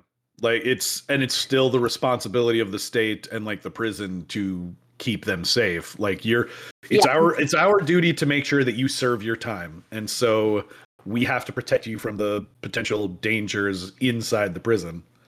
Yeah. But it doesn't always work out. His death is kind of shrouded in mystery, and there's a lot that is weird about it. And some people have stated that, you know, he is the kind of man that if he actually did want to commit suicide, he would have paid someone else to do it and make it look like suicide. Yeah. Because he had the money. Right, exactly. He didn't want to do it himself. He would have paid other people to do it. I mean, if you have the money, you may as well. Like, I want to not see it coming. I want it to be painless. And just shoot me up with an overdose of heroin. How's that? Oh, wait, actually, is there any kind of, blood test that they did on him to see if there's anything in his system? I mean, was he just dead sober? He did, and they didn't find any drugs. His cause of death or mode of death was strangulation. Oh, okay. Yeah, so he, like, presumably hanged himself? Hung himself? Sheets. Okay. Which, there again, could have been made to look like that's how he died. Like, somebody could have strangled him and then, right? Yeah. Interesting. Yeah. I was going to say, I think that's where most of my familiarity came, because I'm not... I'm not known for following news very closely, so I think, through my kind of YouTube adventures, what I ended up on most was, like, conspiracy theories surrounding his death and stuff. Yeah. And then in July of 2020, federal prosecutors in New York charged Ghislaine Maxwell with sex crimes, stating that she helped recruit underage girls that Epstein then sexually abused, and that she sometimes participated in the abuse herself. I remember hearing about that too, yeah. Jesus. And then in December of 2021, after a month-long trial, a jury convicted Maxwell of the multiple charges. And in June of 2022, she was sentenced to 20 years in prison, in which her crimes did include sex trafficking, conspiracy, and transportation of a minor for illegal sexual activities. Wow. I must say, it's kind of fucked up that she got a way worse sentence. Yeah, that's... More charges. Yeah, that is kind of insane. And I suppose, like, an argument could be made that after he committed suicide, allegedly, that, like, there was nothing else. They wanted to, like, throw the book at someone even more because it felt like he got off easy or something, so they wanted to make an example or... But still, that is still kind of fucked up, where it's like, isn't he the ringleader? There's potentially evidence showing he's been like this his entire life, and he should pay for all the crimes. Well, it's like she's getting at least 3, if not more. I don't know if it was like multiple accounts of those, or if it was like just those 3, but he only got 2. Right. Yeah, like you say, either way, if it's just multiple counts, it's still only 2 different crimes, and she got 3 anyway. Yeah, that's so weird. At least. Yeah, and they're like, well, he wasn't really involved in the actual trafficking, but she was. Yeah. It's like, well, yeah, but he's the one who wanted it done. And I will say that she's currently in prison in Tallahassee. I don't know which one, and if I did, I wasn't going to say it anyway, because... Which Tallahassee? Which prison? Which prison? Just like, is there more than one Tallahassee? Problems. Yeah. And if anyone where's really wants to know, I'm sure they could find it. But she's currently looking to get her case appealed and dismissed. really? Oh, yes. Dismissed? Oh my God. Good luck with that. The charge is dismissed because she's innocent. I know I'm focusing on the wrong thing. Where's Tallahassee? Florida. Oh, I suppose I should have guessed that. That's okay. That's where like everything started. Okay. She is in a Florida prison at the moment. So gotcha. Well, good. That concludes part 1. Oh God. Just all Jeffrey right there. That is a hefty part 1 to say the least. Yes. And for part 2, I want to dive more into Ghislaine Maxwell and her involvement. I think we can go ahead and call her Ghislaine. That's fine. Ghislaine. At least that's how I'm always going to think of her. Because well, because to be fair, at the beginning, I didn't really know who she was. I didn't know where the story was going to go, and so I feel like make fun of this person, and then she's like a victim. I'm like, oh, I shouldn't be calling someone Ghislaine, and I'm like, you know what? Fuck her. She seems like a horrible piece of shit. Well, she is. People have the right to be addressed in whatever manner they want, and we should respect that. I think she's lost that level of respect. She can go fuck herself. She's Ghislaine now. Yes, and then for part 3, depending on how much info I am able to find, right, I want to cover the stories of Carolyn Andriano, Courtney Wild, Anna Maria Farmer, and then Virginia Guffrey.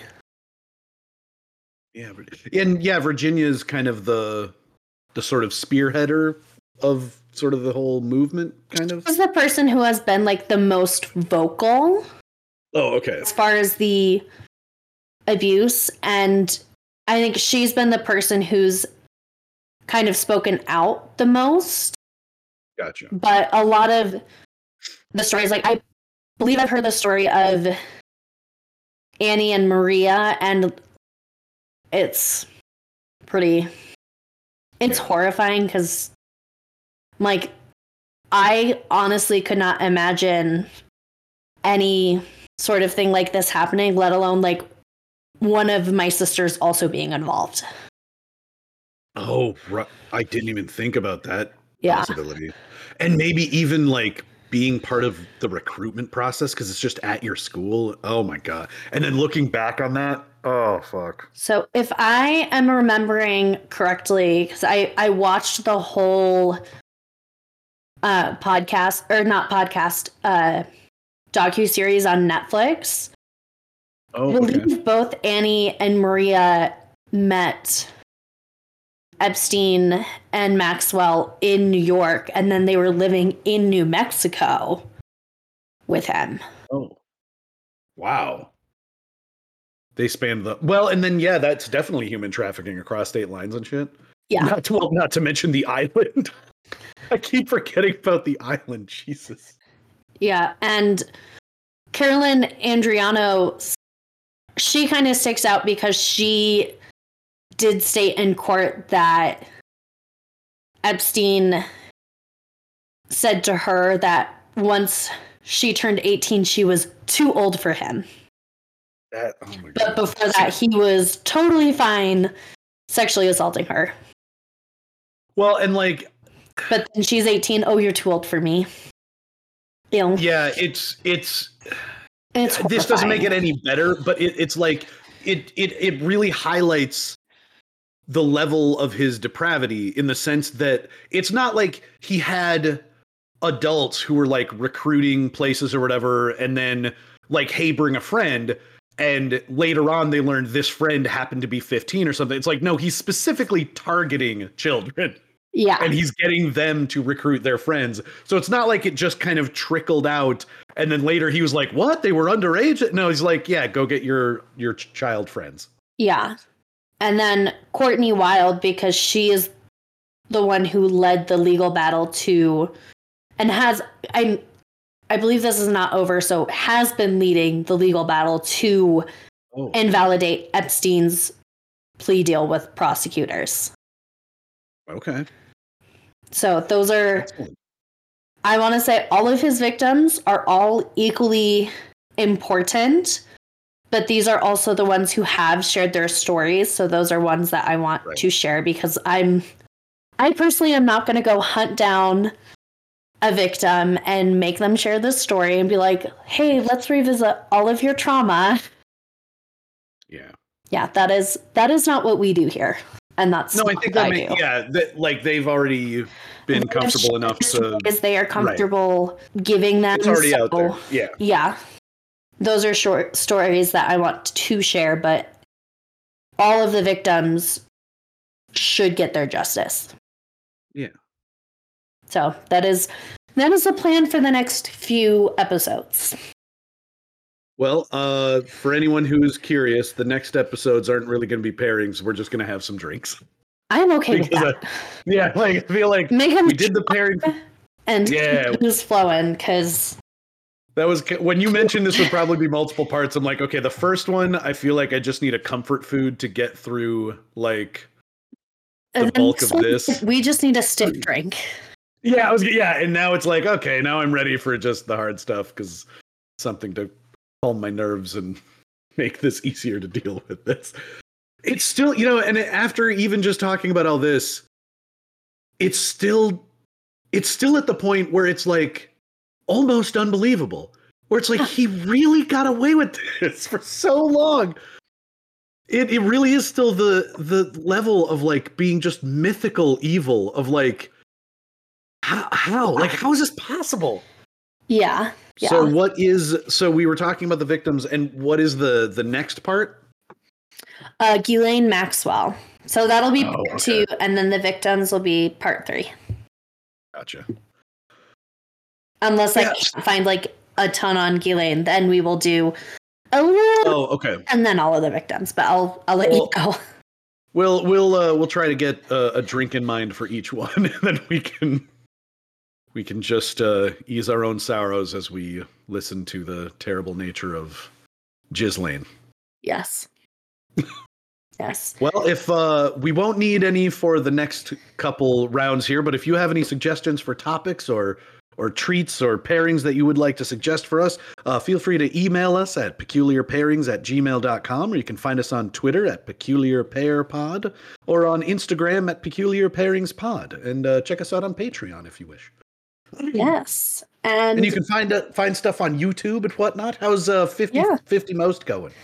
I am working on getting everything launched in mid-February, so getting some notes done. Hooray. I'm gonna record soon.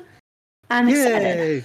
I mean, it's and I hope people haven't been too upset that we've been away for so long. It's been Thanksgiving and Christmas and the cars and like with moving and stuff. I'm like, I can't think about doing tons at the moment. Yeah, no, that's fair. And then there's like seasonal sicknesses and but I'm gonna say our pairing today was a nice comfort for me. I got crumble cookies for my chocolate chip cookie. Went with their semi-sweet chocolate, because I do have a love for milk chocolate, but I feel like with chocolate chip cookies, semi-sweet just hits that sweet spot. Well, and I'm Sammy might be listening to this, and I just have to apologize, Sammy. I appreciate your love of the milk chocolate. I also did semi-sweet for this one, and it just hits a certain way. The milk chocolate is actually too sweet for me. I like it's a weird sort of thing where like I want my sweet to be semi-sweet. Yeah. And you would think that, like, especially for an American palate, we seem to like more sugary things than just about every other part of the world. And even that, it's like, no, the milk chocolate's just a bit too much for me. Yeah, the semi-sweet is pretty much perfect. I personally like milk chocolate after a day of skiing. They do this in Beaver Creek at 3:00. It's cookie hour. Oh, that's so cool. You get down the hill and there's people with cookies, and it's like, that's when I want it to be milk chocolate, because I've been skiing all day. I need a little boost of energy for like my last few runs. Yeah. And then après-ski. Well, and I've been having the same conversation with a lot of people, particularly from the Midwest, but anywhere where it gets cold and snowy and stuff. And I do now wish that I lived somewhere nearby where there was like a ski hill or even if I just had a snowmobile or like a skating rink, something like that. Because when you're a kid, winter is so, like when I was in like fourth grade, winter easily my favorite time of year. Skiing and sledding I and love winter. well, exactly. I'm assuming you go skiing somewhat regularly, maybe not like all the time, but I have not in the last few years because I cannot afford the ski pass. oh well, yeah. If I am working for Vail Resorts, that is one of the perks of working for them. You get a free ski pass, and then like your spouse and dependents can have one. Ooh, that's awesome. That's a good perk.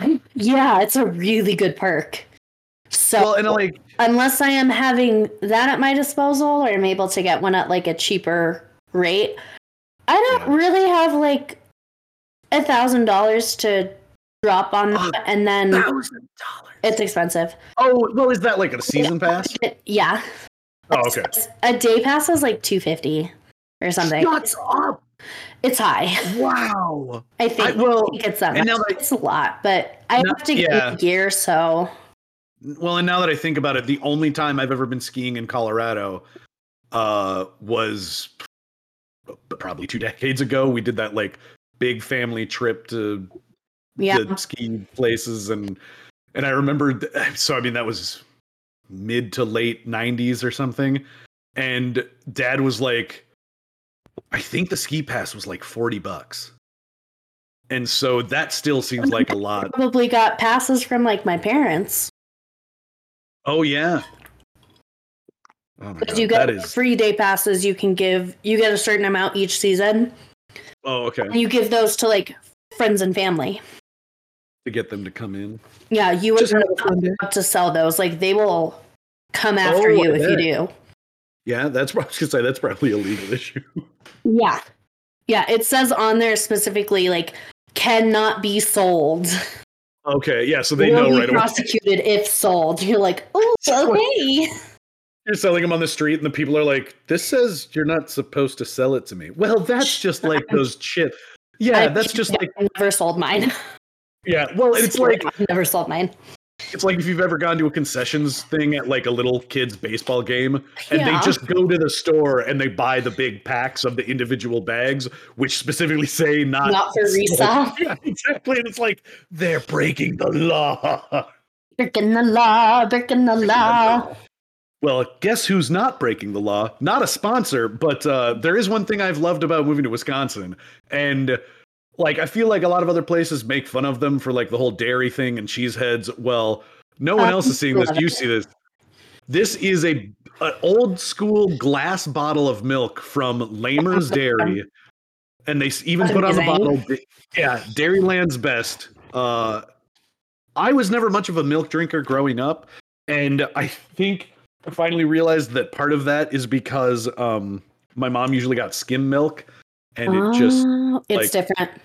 Yeah, I mean, there's no flavor, but I mean, and then I like when I got into college, I tried whole milk like for the first time, and I was like, oh, this has flavor to it. Well, if you ever go to Wisconsin, do yourself a favor and get yourself a bottle of Lamer's Dairy whole milk because it is exceptionally good. Well, it is absolutely delicious. Something we found out. Oh, milk tastes different in the Midwest. Shut up! Really? Oh, it's like and that is. Well, and I was going to say that is part of it. Is that like even like versus Minnesota, like living in St. Paul or Minneapolis or whatever, like it's going to be not as good as like out in the country. And so I'm pretty sure that even just in the Eau Claire area, like this particular family farm is like right nearby, and so it's basically awesome. And it's oh my God, it's so good. It's like I've never been the type of person who would just have a glass of milk just in the middle of the day, but it's so tasty. It's so good. Yeah. Oh my God, it's so good. I didn't realize it until Gabriel was saying something when we were visiting, and he's like, this milk just tastes different. I'm like, what do you mean? It's milk. What do you mean it tastes different? And he's like, it just tastes different. Like, just try it. And I'm like, I mean, it tastes like really fresh. And he's like, but it doesn't taste like this back home. And I'm like, okay. And then like, I thought about it more and I was like, oh no, he's probably right. Yeah, it would taste different back home, and I was like, okay, I'll keep this in mind. We'll test this when we get home. And I was like, no, sure as shit, it's fresher. Really? Okay, yeah, good to know. I don't know if that is the correct term for it, but it does taste different. Well, yeah, I mean, that would make sense. And like I said, I wouldn't have even thought it would be a difference between the two states. But I mean, you cross the border and you get this milk, and it's just. I mean, like I said, I didn't grow up really liking milk. It was just something that we got at school because they basically forced us to. And now I really like it. I never did. I don't know why, but I don't really. I have a lot of friends who say the same thing, like, well, you got to get the chocolate. And I'm like, I don't know. It never did it for me. I don't know why, which is weird because I love hot chocolate. And we usually made it like Swiss Miss with a cup of milk instead of like just water. So, I mean, it's basically the same as chocolate milk, but I don't know. I don't know why I never really liked it, but. Yeah, I always went with chocolate milk. And then when they started doing strawberry, that was my jam. Okay. Yep. There was like one year where oh my God, it was so good. Yeah, for whatever reason, I don't know why I don't like the chocolate. I do love the strawberry milk. Did you ever have Go-Gurt? Or not Go-Gurt, Yo-Jay? It's like no. I had Go-Gurt, but not Yo-Jay. Yo-Jay is essentially like the milk carton liquidy version of yogurt. And it's just like you can just drink the yogurt. I don't know why. I don't think it sold very well, and I'm not sure if they still make it, but I really loved it as a kid. The name is kind of weird. Yeah, well, they sell it next to the OJ, and I think that's part of it is it's sort of yogurt-infused orange juice. But it looks like milk. It looks like strawberry milk. All right, look, I'm not selling this very well. Like, I've never heard of it. It tastes just like yogurt. It's great. Everybody have it. It was the 90s. It's the 90s. We did a lot of crazy shit. Yeah, the 90s was a wild time. Yeah. I was only for half of it. Well, yeah. Okay, so you might have missed the. I missed that part. I think you can still get Yo-Jay. We'll find out. Listeners, we'll figure it out. We're going to find out. Yeah, that'll have to be a pairing at some point. We'll see if we can find it. Yes. Well, thanks, everybody. Hopefully you don't feel too bad about all this horrible stuff. And stay tuned for the next ones because it's not getting better. It's not, but we'll try to follow it with something lighthearted because I feel like I'm going to need it. Oh, yeah. Well, and at the very least, come and have a drink with us. Why not? Yeah. We'll see you next time. Thanks, everybody. Bye-bye.